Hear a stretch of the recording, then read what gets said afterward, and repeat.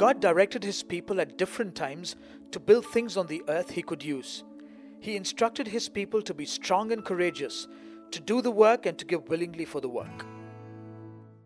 So, this morning as we have launched the Build to Impact project, the construction work that we're going to get into, I want to take a few moments just to spend some time in God's Word along this line.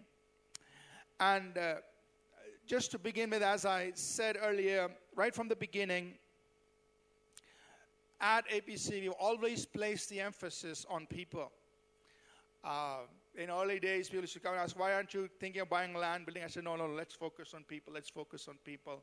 Don't worry about those things. And even when we go around in our conferences, ministering to people, we always make certain statements. One statement that we like to say is kingdom building is about building people. Let's say it together. Kingdom building is about building people. So when you talk about building God's kingdom, it's not about the physical structures. It's always about building people. The structure, the buildings are only tools to achieve this purpose, which is to build people. Kingdom building is about building people. And the other important thing we've emphasized a lot is that every believer is a minister. That means every one of us has a ministry. God has called us to do something, right? Wherever you are, in the workplace, in school, college, home, neighborhood, something, all of us have been called by God to serve Him. Every believer is a minister. And that will always remain our focus. We're not going to go away from that, even when we have our facilities and have our buildings and do all these things. Technology, buildings, all of those are just tools to achieve this objective, which is to build the kingdom of God by building His people, or which is to equip God's people so that every believer can be a minister of God and serve the purposes of God. But what I want us to just ponder on this morning is to think about this fact that God, who is eternal, God who is so great that even the heavens can't contain, that God who is spirit and who has invited us to worship Him in spirit and truth, yet has in times past asked for things to be built for Him on earth. That's interesting to think about, and we just want to look at that and take some lessons away with us as we together get into the Build to Impact project on building this equipping center and world outreach.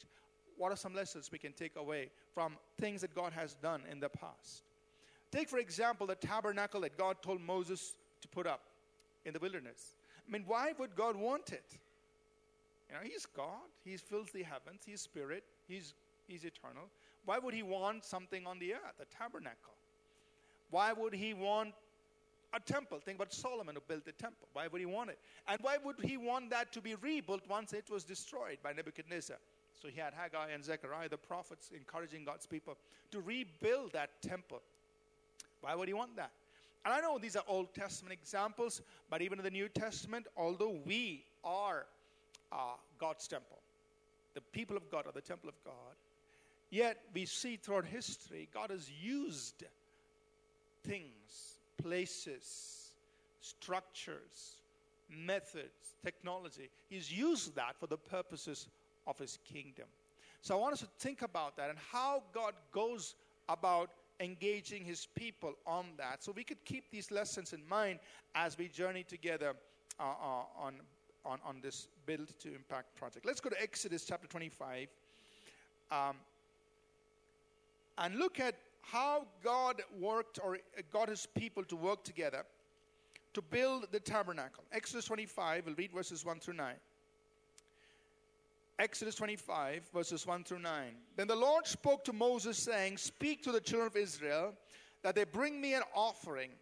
From everyone who gives it willingly with his heart, you shall take my offering. And this is the offering which will take from them: gold, silver, and bronze, blue, purple, scarlet thread, fine linen, goat's hair, ram skins dyed red, badger skins, the acacia wood, oil for the light, spices for the anointing oil, and for the sweet incense, onyx stones and stones to be set in the ephod and the breastplate. Let them make me a sanctuary, that I may dwell among them, according to all that I have shown you. That is the pattern of the tabernacle and the pattern of all its furnishings, just so you shall make it. So God is speaking, tell Moses, tell my people, bring me an offering. But notice how he wants his people to do it. He says, from everyone who gives it willingly with his heart. Out of your own heart, the willingness of your own heart, you bring what you want. And God says, let them make me a sanctuary that I may dwell among them. So God is saying, build me something so that I can dwell. There is a purpose for this building that I want them to build. And so we progress there in this whole journey. To go to chapter 35, please, Exodus. I want to highlight some things here on how the people responded to Moses' invitation. Exodus chapter 35, I'll pick out a few verses. In verse 5, Exodus 35, verse 5. We'll read verse 4 and 5. And Moses spoke to all the congregation of the children of Israel, saying, this is a thing which the Lord commanded, saying, take from you an offering to the Lord. Whoever is of a willing heart, let him take it as an offering to the Lord. Verse 21. Then everyone came, whose heart was stirred, and everyone whose spirit was willing, and they brought the Lord's offering. Verse 29. The children of Israel brought a freewill offering to the Lord, all men and women whose hearts were willing to bring for the Lord.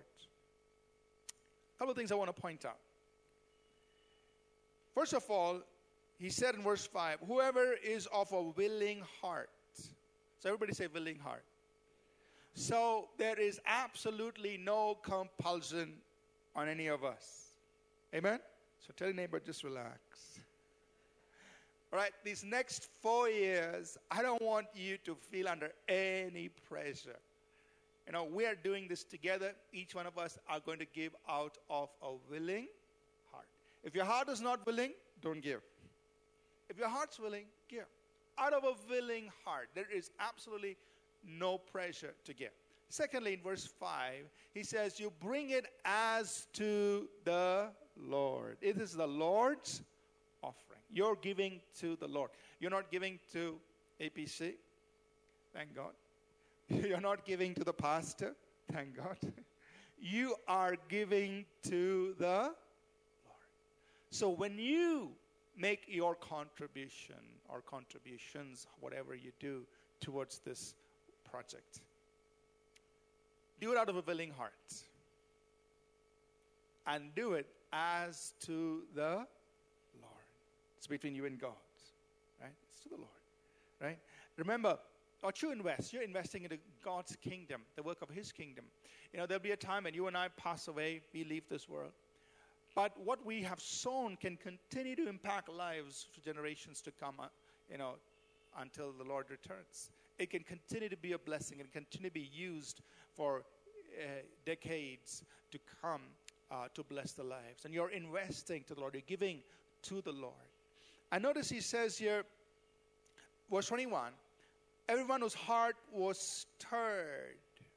So that means you give as your heart is stirred. If you don't find your heart stirred, don't give. But if your heart is stirred, that you feel like, yes, I want to do something for this. How much I want to do, it's up to how much your heart is stirred. Some of you may feel so stirred about this vision, you will stretch yourself, you sacrifice, you give. Some of you feel like, oh man, I got to slept through that. It didn't move me a bit. Okay, relax, no pressure, right? Do what your heart is stirred to do. Verse 21 says, everyone came whose heart was stirred. Their heart was stirred. And so they came and they gave towards this work. And verse 29 once again says, the people brought a free will offering. This is completely your free will, right? There is going to be no compulsion, no coercion, no forcing, nothing. Just your own free will. Out of your own willingness of your own heart, you give towards what we're going to do. And then we see what happened here. If you go to chapter 39, I just turn a few pages there. Chapter Exodus 39, verses 42 and 43. It is good to see that the work was completed. According to all, Exodus 39, verses 42 and 43. According to all that the Lord had commanded Moses, so the children of Israel did all the work. Then Moses looked over all the work, and indeed they had done it as the Lord had commanded, just so they had done it and Moses blessed them. You know, one very interesting thing about this whole scenario is this, that when God brought the people out of Egypt, he actually put the wealth in their hands. He actually put it all in their hands. So when Moses came later on in Exodus 25, 35, and he tells the people, bring an offering, they already had it. See, they already had it. God already put it in their hands. And they just brought what each one had. Right? What each one had, they brought it. So I believe God has set us all up in different ways, prepared us to give what we can, what he wants us to give. And as you feel willing in your heart, as you feel stirred up in your heart, as out of your own free will, you give to the Lord. And when we put everything all together, we will find that we can get the job done. Amen? Because God puts in each of our hands whatever we can contribute, whatever he wants us, he's enabled us to contribute. And we will give. When we put everything together, we will get the work done. And so in chapter 40, verses 33 to 35, Exodus chapter 40, verses 33 to 35, it says, and he raised up the court all around the tabernacle and the altar and hung up the screen of the court gate. So Moses finished the work. So the work was done. Then the cloud covered the tabernacle of meeting, and the glory of the Lord filled the tabernacle. And Moses was not able to enter the tabernacle of meeting because the cloud rested above it, and the glory of the Lord filled the tabernacle. That means God kept his side of this whole thing. He said, you build a tabernacle so that I can dwell. I can keep my presence over there. So they did the work, and then God did his part. He released his presence and his glory into that tabernacle. So even as we build this facility that we are looking forward to, God will release his purposes through it to impact our city, our nation, and even the nations of the world. Let's go now to 1 Chronicles 28 to look at Solomon's temple. In 1 Chronicles 28, we see, and I'm just summarizing here, we're going to read only a few verses from this chapter. We see that David, towards the latter part of his reign, he desired to build a physical temple for God. And he wanted to do it. That was in his heart. But God said, David, you're not going to do it because you've been a man of war. You've fought all these battles. But instead, you make the preparations, and your son Solomon is the one who's going to build it. And so that's what David did. He got everything organized. And then his son Solomon stepped in to build.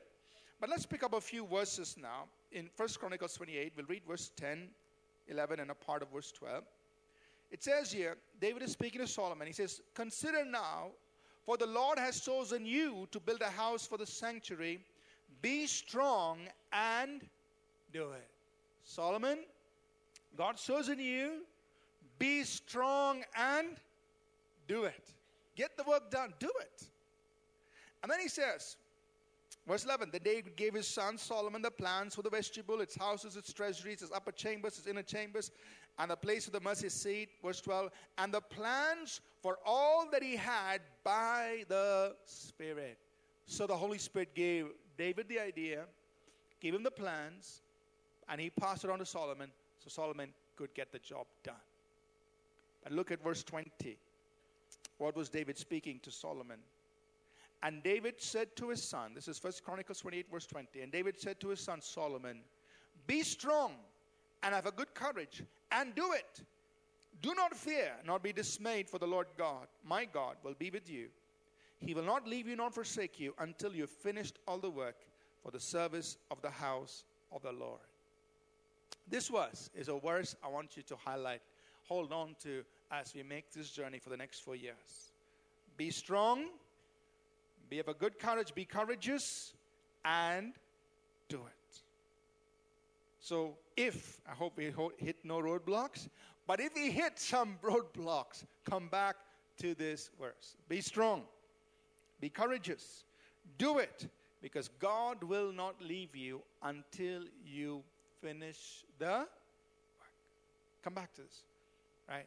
So we'll keep you updated how we progress, and it'll be great. Just everything goes smooth. But if there are some challenges, hey, come back.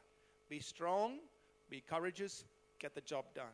God is with you until you finish this work. Don't quit.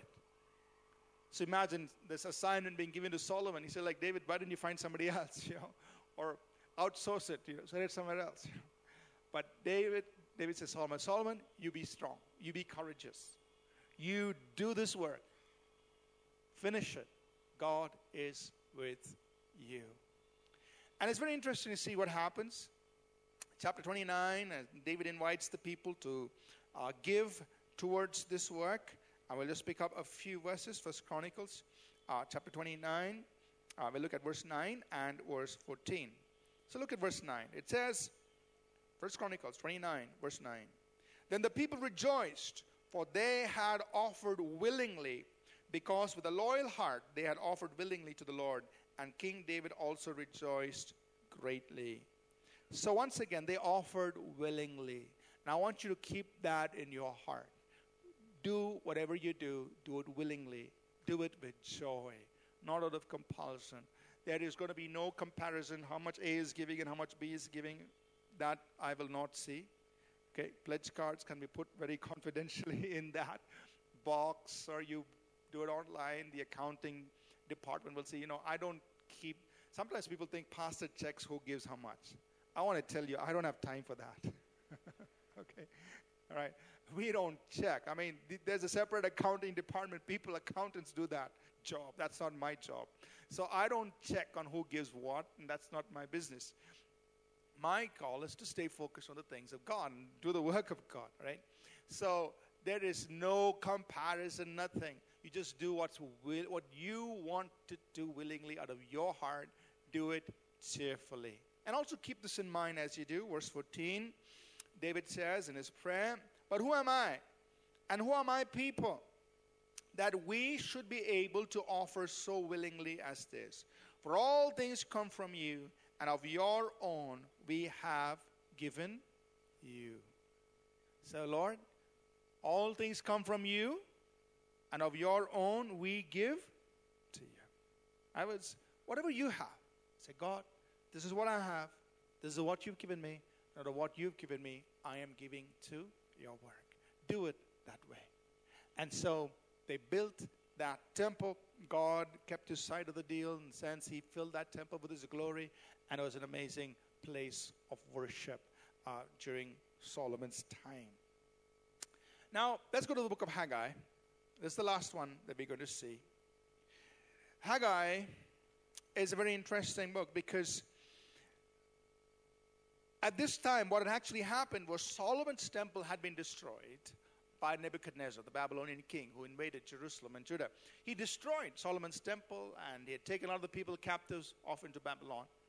They were there for 70 years, and at the end of the 70-year period, Cyrus, the king of Persia, in the first year of his reign, he issues a decree saying, all you Jews, you go back to your city, you go back to Jerusalem, you rebuild your city, and you rebuild your temple. Now that was unheard of, unthinkable. It's like the Prime Minister of India saying, Christians, come, I'm going to give you land all over India. Build your churches where you want. I mean, it's like that. Cyrus saying, Jews, go back, build your city and build your temple, and I'll help you. So, some of the Jews were excited, head back to Jerusalem. And, some of the names you are familiar with, Ezra and Nehemiah, they were the leaders. A lot of Jewish people came back. And when they came back, they started the work. But they got distracted because, like all of us, we also have families to take care of. So they also had to rebuild their own homes, had to get their own lives back together. And so what happened? They abandoned the rebuilding of the temple for 16 years. So first year they started a bit of that work, but then they forgot. They got so busy with taking care of their own things. 16 years abandoned. So then that's where Haggai, the prophet, and Zechariah come on the scene. God raised these two prophets. I mean, Haggai's ministry lasted for about 3 months. Imagine being a prophet only 3 months. But he got the job done. Okay. So Haggai comes up on the scene. Zechariah the prophet comes. Their job is get these people to finish the work of the temple. So that's all they're prophesying. That's the message. That's all. So Haggai prophesies, and at that time Zerubbabel, a man named Zerubbabel, was the governor of Jerusalem. Joshua was the priest there. And so Haggai comes with a message from God. He speaks to Zerubbabel, he speaks to Joshua, and he also speaks to the people. He says, guys, it's time to come back and rebuild this temple. You've abandoned it now for the last 16 years. And he challenges them. In some way, he rebukes them. He says, is it time to build your own houses while the house of the Lord lies abandoned? Consider your ways. Think about how you're living. And then he challenges them. God is telling you, you go up to the mountain, bring the timber, bring the wood, rebuild this temple, and see if I will not bless you, says the Lord. Right? So let's pick up part of his message there in Haggai chapter 2. We'll verses 1 through 9. Look at a couple of these verses. Haggai chapter 2, verse 1 through 9. Verse 2, speak now to Zerubbabel, the son of Shealtiel, governor of Judah, to Joshua, the son of Jehozadak, the high priest, and the remnant of the people, saying, who is left among you who saw this temple in its former glory? And how do you see it now? In comparison with it, is this not in your eyes as nothing? He says, look, you saw the temple when it was first built. Look at it now. Aren't you bothered? Aren't you affected by this? Is what he's saying. Verse 4, yet now, be strong, Zerubbabel, says the Lord. Be strong, Joshua, son of Jehozadak, the high priest. Be strong, all you people of the land, says the Lord, and work. For I am with you, says the Lord of hosts. Again, similar to what David told Solomon. Be strong and go to sleep. No. Be strong and work. Be strong and work, because I am with you. And he reminds them, next verse 5, he says, my spirit remains among you, do not fear. So my spirit is with you. Many of us are familiar with a very parallel promise that Zechariah the prophet brought about. Same time, Zechariah prophesied, Zechariah chapter 4, verse 6 and 7. He says, not by might, not by power, but by my spirit. Same prophecy, same group of people. Here he says, my spirit is with you. Zechariah says, it's not by might, it's not by power, it's by my spirit we'll get this job done. He has laid the foundation stone, he will also lay the capstone. That is the finishing stone, the final stone. He will do it. Who art thou, a great mountain, before Zerubbabel? You will become a plain. So if there's a great obstacle, saying, you're going to become a plain. He's going to come shouting grace, grace to it, because it's not by might, it's not by power, it's by my spirit. And so similar word Haggai brings, my spirit is with you. And then verse 7, he says, I will shake all nations, and they will come to the desire of all nations. I will fill this temple with glory, says the Lord. Verse 8, the silver is mine and the gold is mine, says the Lord of hosts. Verse 9, the glory of this latter temple shall be greater than the former, says the Lord. And in this place I will give you peace. A couple of things to point out, things that we will take a hold of in our prayer time. God, we want to impact nations. That's what he says in verse 7. Nations will come. They will come to the desire of all nations. Who is the desire of all nations? Jesus. They will come. Nations will come. So our prayer is, God, through this that we build, we want to impact nations. Then God says, I will fill this with my glory. In fact, he says, the glory of the latter house will be greater than that of the former. That means the glory that you put in this temple as rebuilt will be greater than the glory that Solomon saw when he built it. So God, we want that glory. And then verse 8, he says, the silver is mine and the gold is mine. So anytime you feel intimidated by this 40 crore thing, just remind yourself, the silver and the gold belongs to God. Amen? So say, God, how are we going to do this? I mean, we're not like, 1 million church. We have put all the people together across all our locations, a little over 1,000 people. God, how are we going to do this? Well, just remember, the silver belongs to God and the gold belongs to, he just has to shake them. Shake the nations. I will shake the nations. Say, God, shake all the people. No, just joking. But just remind yourself. God said, the silver is mine and the gold is mine. So don't get intimidated by the numbers. God owns it. God will provide. God will bring it in. That we look at that word. God says, the silver is mine, the gold is mine. He will get it done. Amen? Now, let me just make 3 statements on why we're doing this, and then we will close. So why are we building our World Outreach and Equipping Center? Why are we doing it? First, keep in mind that, of course, that's our mandate as a church. We are called to equip people and so that we can impact nations.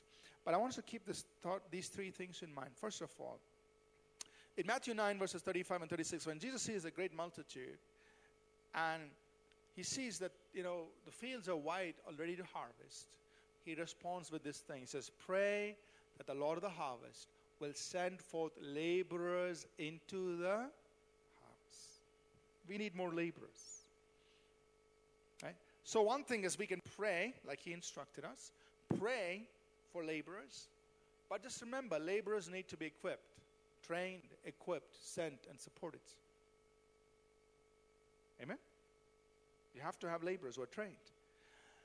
So that's one reason, one big reason why we want to have this. We want to increase what we're doing in terms of training laborers, training, equipping, sending, and supporting laborers. Laborers who can go into all the urban centers of our city, of our nation, and maybe other nations. Laborers who can also go into the villages and other parts of our nation. We want to scale that up, what we are doing, so that we could send forth laborers.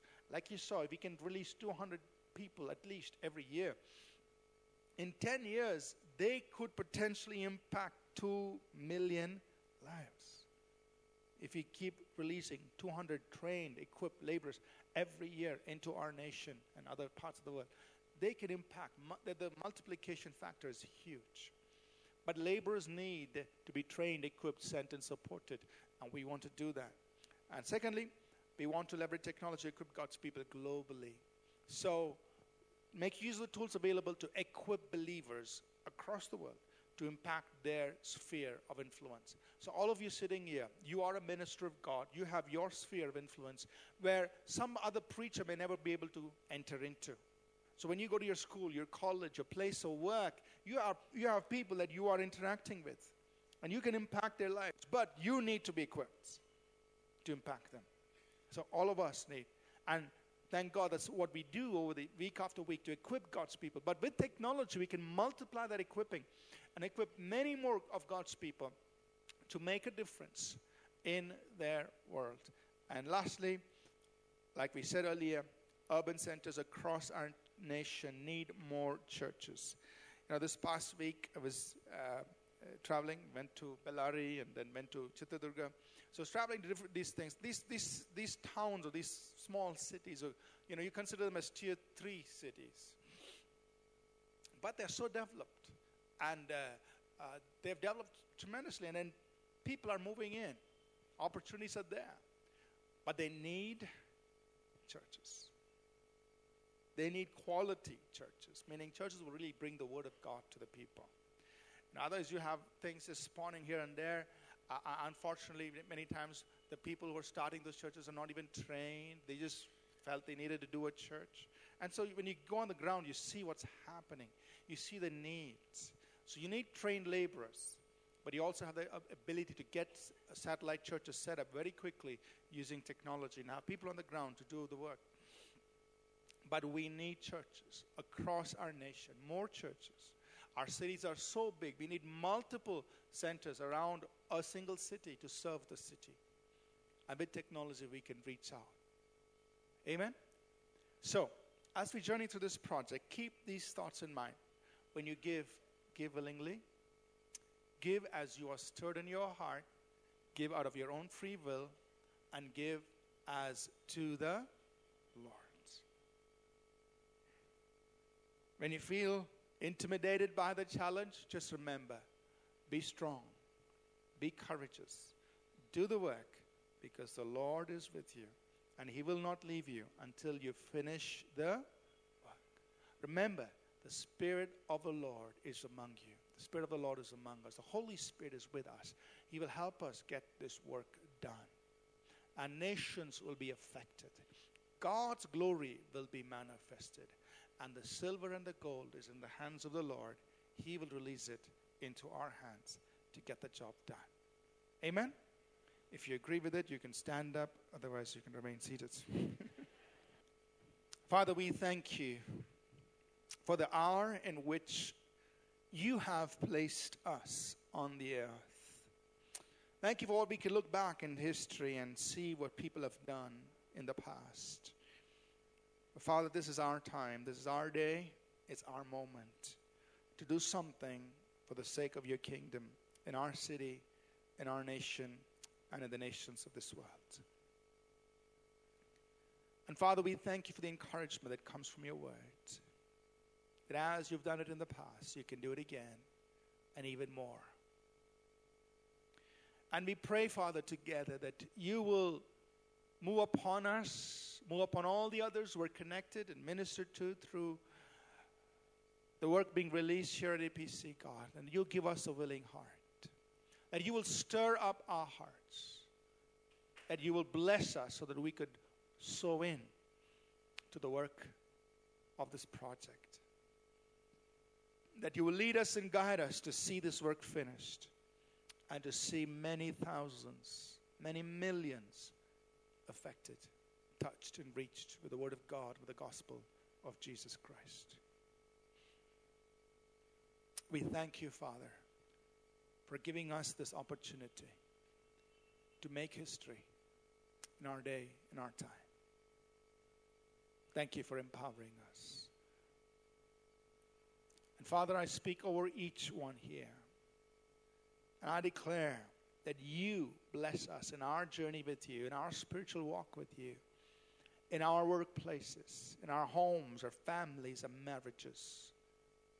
I speak over our lives, and I declare the blessing of the Lord over each of our lives.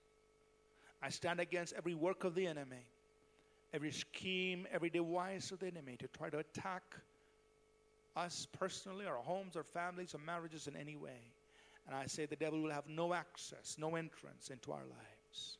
That no evil shall befall us, no plague will come near our dwelling. That the angel of the Lord encamps around us and delivers us. That we are blessed coming in, we are blessed going out. And God, that you always cause us to triumph. And you make manifest the fragrance of our knowing you in every place. And God, we pray that each of us will have impact and influence for your kingdom here on earth. That we will touch lives, win souls, make disciples right where you've placed us. And we thank you in Jesus' name. Amen. Amen. Let's close, please, with a benediction. The grace of our Lord Jesus Christ, the love of God, our Heavenly Father, and the sweet fellowship of His Holy Spirit be with each of us always. In Jesus' name. Amen. We trust that this message was a blessing to you. We would love to hear from you. You can email us at contact@apcwo.org. Also visit our website apcwo.org for additional resources. Thank you for listening, and God bless you.